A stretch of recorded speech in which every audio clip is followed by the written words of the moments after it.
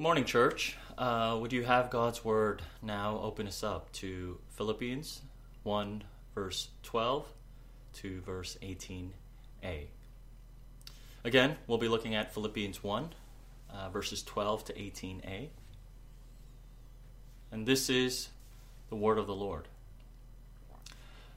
I want you to know, brothers, that what has happened to me has really served to advance the gospel, so that it has become known throughout the whole imperial guard and to all the rest that my imprisonment is for Christ.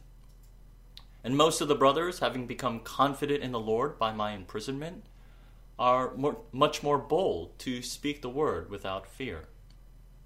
Some indeed preach Christ from envy and rivalry, but others from goodwill. The latter do it out of love, knowing that I am put here for the defense of the gospel. The former proclaim Christ out of selfish ambition, not sincerely, but thinking to afflict me in my imprisonment. What then? Only that in every way, whether in pretense or in truth, Christ is proclaimed, and in that I rejoice. This is the reading of God's word. Thanks be to God. Would you join me in prayer at this time? Speak, O Lord, as we come to you to receive the food of your holy word. God, would you take your truths and plant it deep within? Would you shape and fashion us in your likeness, that the light of Christ might be seen in us, in our acts of love and our deeds of faith. Would you speak, O Lord, as your church is built and the earth is filled with your glory. Amen. Philippians, this book, is about joy. However, the context of this letter is that of suffering. So, on one hand, you have the circumstances that surround Paul. They are bleak. Paul is in prison. He is suffering. And perhaps most empathetic to us is his plans or his timeline, his goals have all been frustrated. However, on the other hand, Paul is filled with joy. In fact, he's overflowing with joy to the point that he's able to invite others, the readers, you and I, to also rejoice. So, the question that naturally comes to mind then is this: how? How is it that one can be joyful while being in a difficult and trying situation? Or more simply, how can we have joy in the midst of suffering? Well, today's passage is a window into this question. Look with me at verse 12. This is what Paul says. I want you to know, brothers, that what has happened to me has really served to advance the gospel. See, Paul here, he's writing a letter to his friends. And usually when you connect with old friends, you share about how you're doing. But notice, Paul doesn't share so much about how he's doing. Rather, he talks about how the gospel is doing. I know we tend to compartmentalize the gospel along with all the other things in our lives. Right? We have work, we have family, we have school, we have friends, and then we have the gospel. And we see this in just the ways that we ask questions. We ask, how's your family doing? How's work? And how are you doing in your walk with Christ? Now, the reason why we divide this is just out of convenience to organize our thoughts. But it's also because we don't allow certain spheres of life to influence other spheres of life. Right?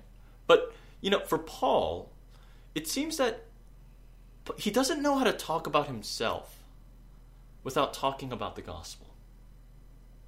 And so, this man, the Apostle Paul, even though he's in chains, even though he's in prison, even though his situation is a difficult one, he can't help but talk about the gospel advancing. As he considers just souls being won for the kingdom, as he considers how souls are being loosened from the grips of sin and death, Paul, he's filled with joy. Friends, this is the secret to true joy. True joy is always rooted in something outside of you. And in the Christian sense, true joy, or for the Christian, true joy is rooted in something outside of you, namely the good news, the gospel, that Jesus is Lord. If this becomes your source of joy, the Bible tells us that there is nothing in this world, no situation, no circumstance that can ever take that away. Despite whatever might be going on in your life, Jesus is still Lord. The gospel is still true. Despite the good or the bad in your life, despite success or failure, health or sickness, fruitfulness or loneliness, even life or death, because Jesus is still Lord, you can have lasting joy. See, this is how the Bible describes true joy. It is in something that is outside of us, in the gospel, in the news that Jesus is Lord. During the quarantine season right now, my family, we've been cooking a lot of our meals in a smoker. Now, the great thing about a smoker is that it will maintain the temperature that it's set to. And with real low and steady heat through smoke, it'll cook anything and make things that are tough real tender. Now, the best thing about a smoker is that it doesn't really matter what's going on the outside. The external variables, it doesn't really affect the cook. It doesn't matter what the weather is, the temperature is. It can be raining, snowing, cold, or hot. It's the same temperature inside, regardless. As to timing, I know cooking is all about timing, and the window of, or the margin of error is small when it comes to cooking and timing, but with the smoker, it's so forgiving. You can leave it in there for a bit longer, a bit shorter, and it comes out about the same. You see, the beauty of the smoker is that it doesn't matter what's going on the outside.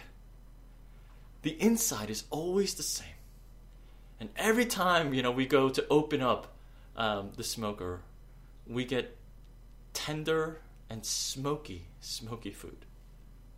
See, this is, in a sense, what Christian joy looks like. Yes, things may be going on in your life. The winds and the waves may come upon you. The temperature may change. But Christian joy is unchanging because it's rooted in something outside of you. Friends, I don't know if you've ever wondered why joy is at times so fleeting. Do you ever feel like joy is this never-ending pursuit, like you're chasing after the wind? Well, if that's the case, it's because you're trying to find joy in something inside you or in circumstances you can control, whether it be relationships, a career, in possessions, or in achievements. And the reason why these things cannot give us lasting joy is because it's simple. Because these things in themselves are not lasting. But, God's word promises to us today, if you make the gospel your source of joy, if the good news that Jesus is Lord is your source of joy, it's not the gospel plus your success or the gospel plus your achievements. Not the gospel plus your dreams, but if the source of your joy is simply the gospel, if your joy is rooted in the good news that Jesus is Lord, you can have and experience true and lasting joy. Again, I want to be clear, it's not the gospel plus your happiness, but simply the gospel. And the gospel is your happiness. See, this is the reason why Paul can go from being a Jewish prodigy to a Christian pioneer to a persecuted prisoner, and yet be filled with the same joy. Paul, he can be stripped not only of his reputation, but he can be stripped of his own flesh through physical beatings and floggings. Yet, he can rejoice in the midst of it all. Still, he is unchanged. Still, he is overflowing with joy. Why?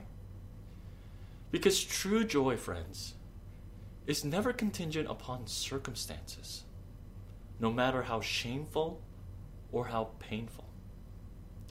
But true joy rests in the truth that Jesus is Lord.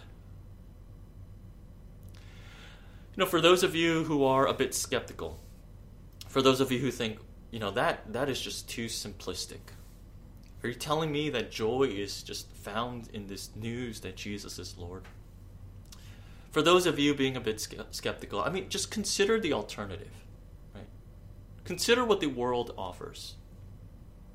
Occasionally I like to just rummage around the internet, just look through it, looking at different journals to see how important topics are discussed.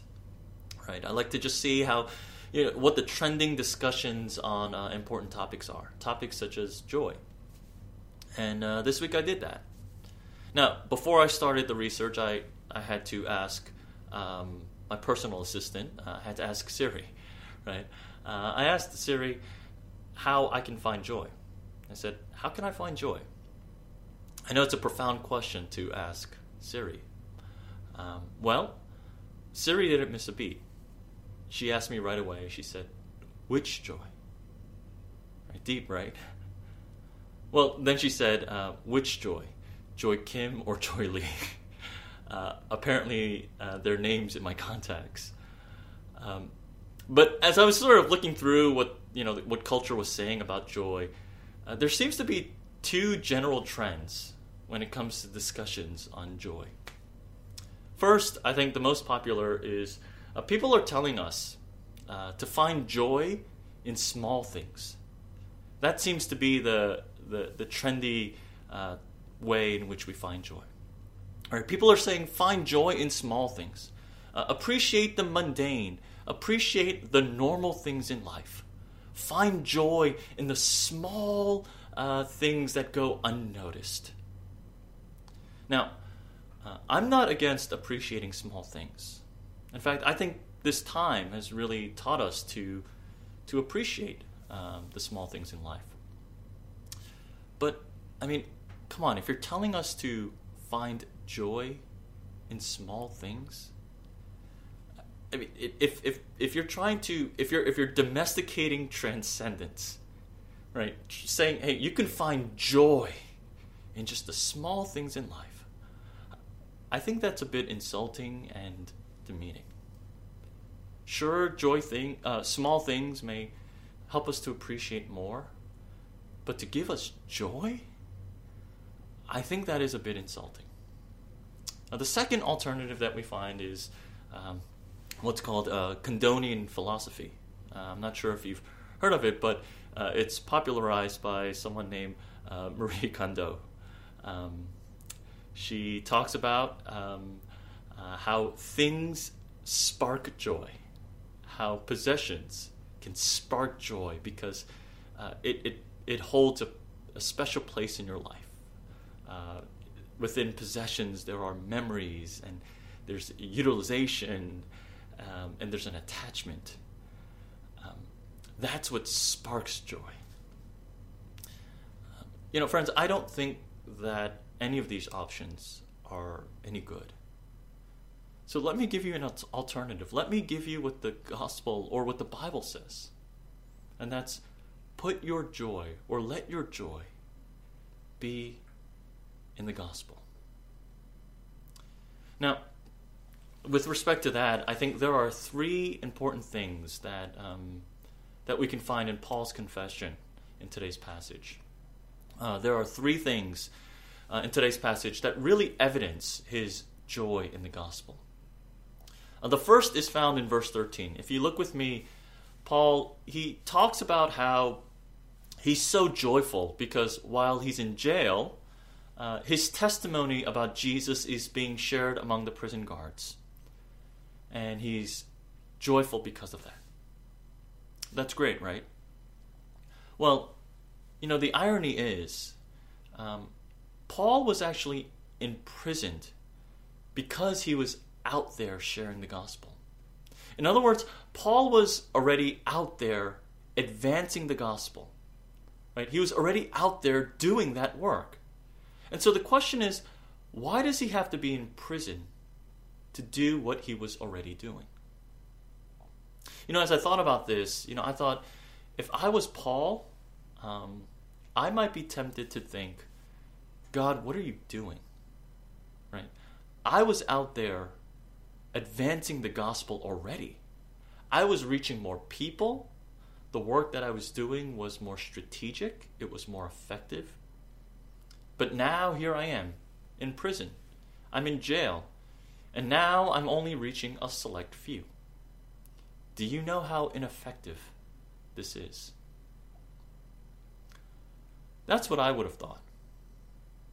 But for Paul, it seems it doesn't matter where he's at.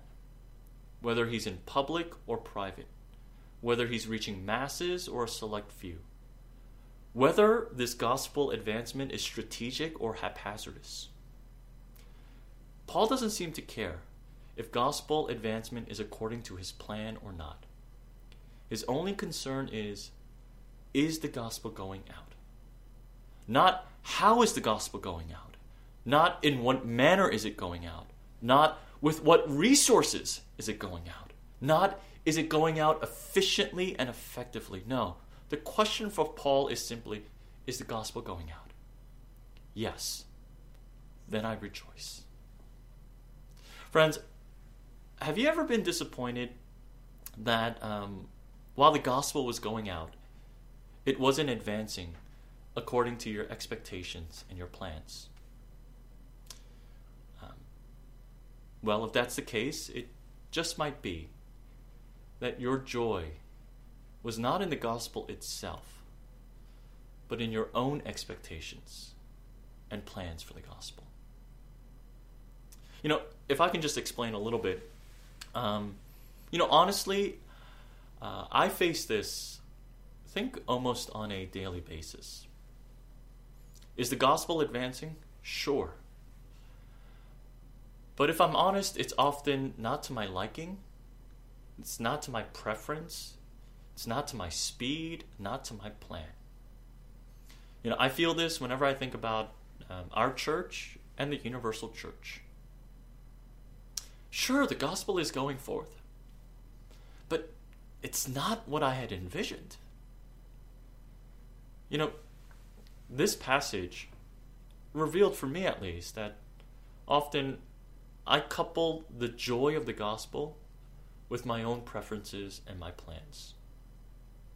Is the gospel advancing? Yes. Then that should be enough.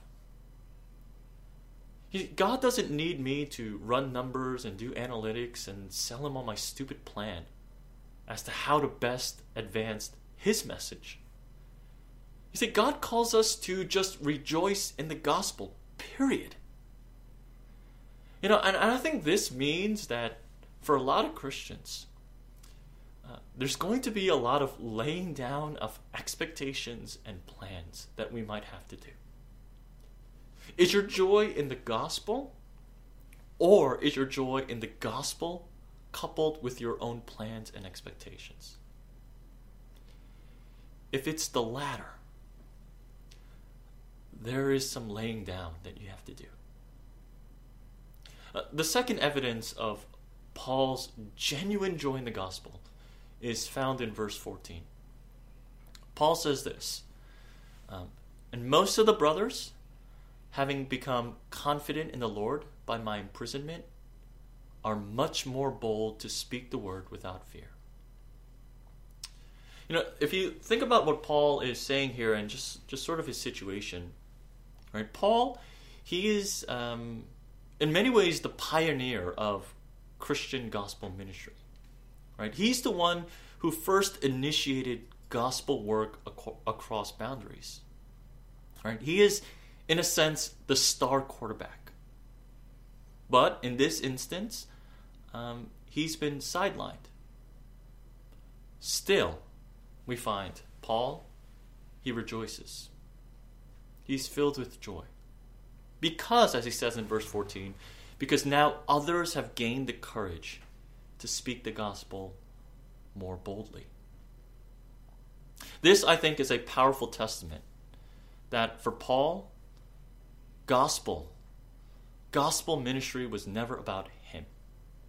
Whether he was on the field, whether he was leading the team, or whether he's on the sideline, whether he's benched, it doesn't matter. Because for Paul, his joy was in the gospel itself, not his role in gospel ministry. I recall a while back a young Christian in college wrote to me an email saying that he's been a Christian his entire life, but he wasn't growing spiritually.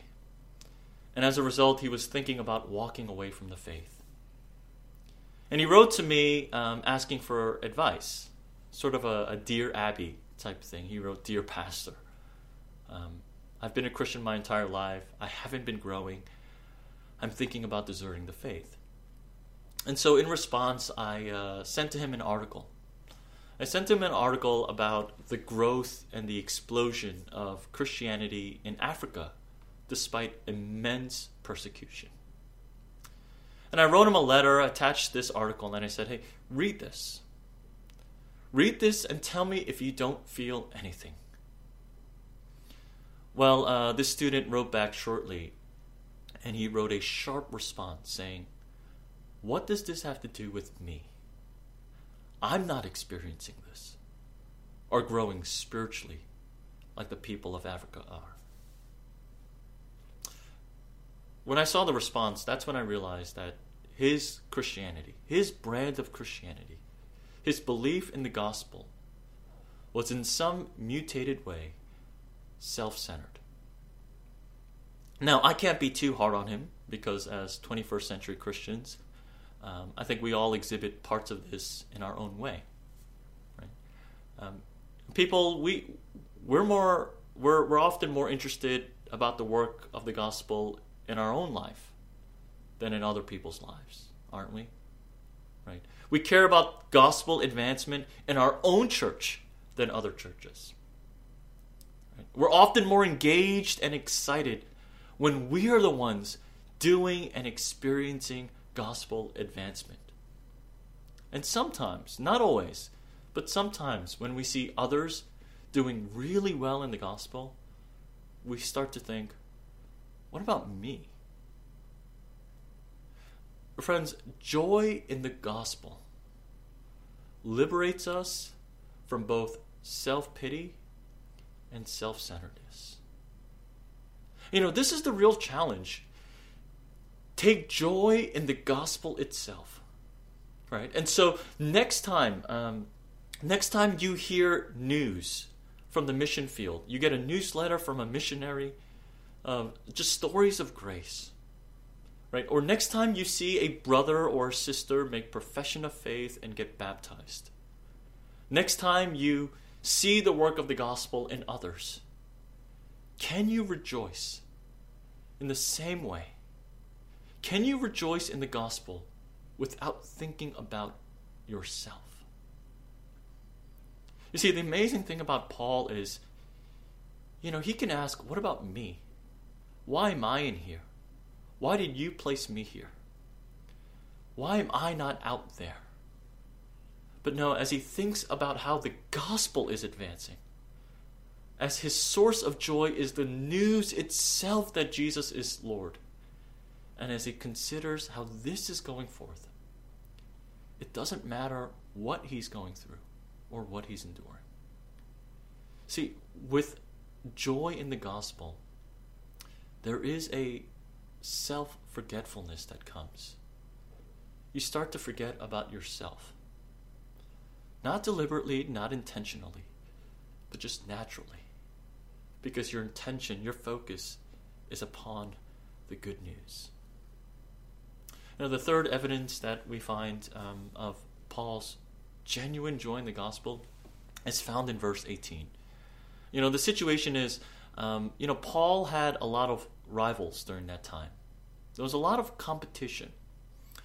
But as Paul sees that while he's in jail, the people around him, his competitors, are making moves, this is what Paul says in verse 18 as he considers that. He says, "What then?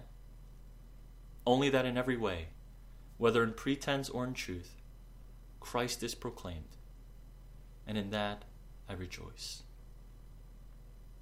This is a very interesting situation because, while he's sidelined from gospel ministry, while he's away in prison, there's a lot of tension that was going on, a lot of competition. And there was a lot of division among Christian circles. And so we see that here, Paul's competition, or his rivals, shall we call them, they use this as a good opportunity. They think, well, he's sidelined. Let's take advantage of this. Now, those of you at home, you might be disgusted by this, right? This is everything that Christians today despise, right? Church politics, Christians jockeying for position. Frankly, I'm embarrassed by it too. But if it's of any encouragement, I just want you to know that some of the church politics that go on, it's not unique to us. Paul faced it too. But I want you to see not the environment or the fighting that's going on or the competition or the petty rivalry. But I want you to look just at how he responds. Look at what Paul says.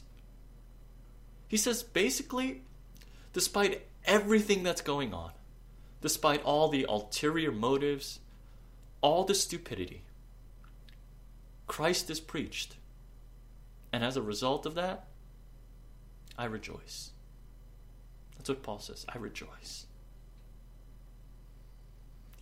Friends, is this how we respond? Is this how we respond to some of the ugly mess that we see in Christendom today? Do we look over at different organizations, different ministries? Do we see different leaders? And do we think, wow, no, I wouldn't do that. No, that's not right. Or, no, this person, no, he's got ulterior motives.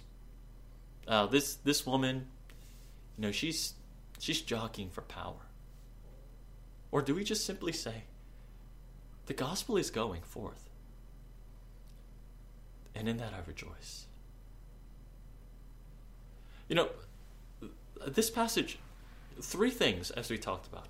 First, it shows us how joy in the gospel allows us to rejoice when things don't go according to plan. Second, this passage shows us that joy in the gospel allows us to rejoice when we're not at the center.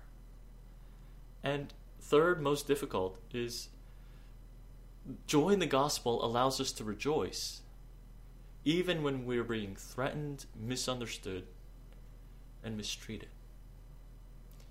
And so the question for all of us, for Christians, this morning, I would like to pose is this: where is your joy?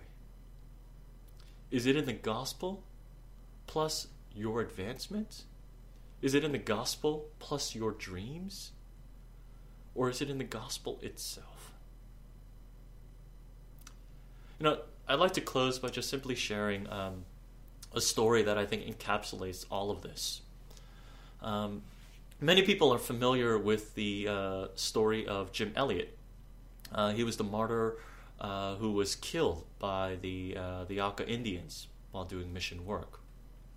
However, Jim Elliot had a wife, Elizabeth Elliot, who lived many, many years after him and continued gospel ministry.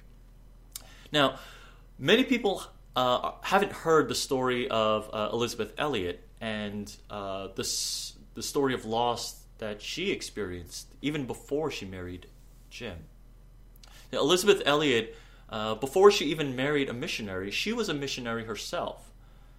She worked in Ecuador, ministering among the Colorado Indians. Now, she was tasked to minister to the Colorado Indians by learning their language and translating scripture so that they can understand. But the interesting thing was, or the difficult thing was, that the Colorado Indians, they had an oral language. It was unwritten. And so what Elizabeth had to do was she had to live among them, she had to learn the language, and she also had to create an alphabet. So she had to not just learn the sounds and the patterns and the structures, but she had to create their own alphabet. She had to document everything, and she was tasked with another missionary of translating all of this. Now, as she was laboring among the Colorado Indians, just learning their language, again, this is without the help of a language dictionary or even computers. While she was doing this work, she had a helper, an Indian informant. Now, about halfway in this work, this informant, he gets killed. He gets murdered. And no one ever learned what happened. And so his death was a blow to Elizabeth, personally, but also the work that they were doing. But Elizabeth labored on. She continued to press on. About a year passed. She lived in the jungle, ministering, learning, writing everything that she learned down. And she finally completed the task of creating this alphabet, of getting a good grasp of this language. And she documented everything, all handwritten notes, charts, and everything. She packed it in a suitcase and she gave it to a fellow missionary who would then begin the work of Bible translation. However, as she passed this suitcase off, and as it was in the possession of this local missionary, the suitcase was stolen. It was stolen, and there was no backup files. And the entirety of her work was just gone like that. A year of intense labor was lost in a moment. Elizabeth, in anger, in disappointment, in despair, she starts to question everything that's going on. She starts to question her own calling, wondering, am I supposed to be here? She starts to question, more fundamentally, God's interest in the salvation of the Colorado Indians. She starts to think, God, do you even care about gospel advancement? Do you even care about mission work? Why would you allow something like this to happen? And she was dumbfounded. She was in despair. Just every night as it haunted her that everything she did was just down the drain. And she was so furious at whoever stole the suitcase, thinking that person probably stole the suitcase and threw away that priceless paper. You know, Elizabeth Elliot, in her autobiography, she shares that she didn't get so much a detailed answer from God. When asked, God, how can you let this happen? Why is this going on? But the answer that she got was just simply this: am I enough? Can you trust me? The answer that she got from God was simply, is the gospel enough? Is this good news? Can it be your joy? Not the gospel plus ministry fruitfulness, not the gospel plus your labors, not the gospel plus accomplishments, but can just this gospel be your joy? And, when she realized this, she writes this in her autobiography. She says this: Christ is sufficient. She says, we don't need support groups for each and every separate tribulation that we face. The most widely divergent sorrows may all be taken to the foot of the same old rugged cross and find there cleansing, peace, and joy. Friends, would you at this time consider, what is the source of your joy? What is it that gives you joy? Can we say with Paul that it is the gospel and the gospel alone? That my joy is not the gospel plus my happiness, but the gospel is my happiness. Whether I'm in the center of it, I can rejoice because the gospel is advancing. Whether it's according to my liking, my preference, my plan, I can rejoice because my joy is in the gospel alone. And even if I'm being harmed, persecuted, if I'm facing troubles and trials, I can still rejoice because my joy is in the gospel. Friends, this morning I want to remind you that whatever goes on in your life, whatever is going on in this world, if we place our joy in the good news that Jesus died for us and rose again, and as a result, he is Lord and King of this world, no matter what goes on in your life, your joy can never be taken away. No matter how deep your sins are, the cross can be your source of joy. This is the good news for us this morning. Will you accept it? Will you place your joy in this? Join me in prayer at this time.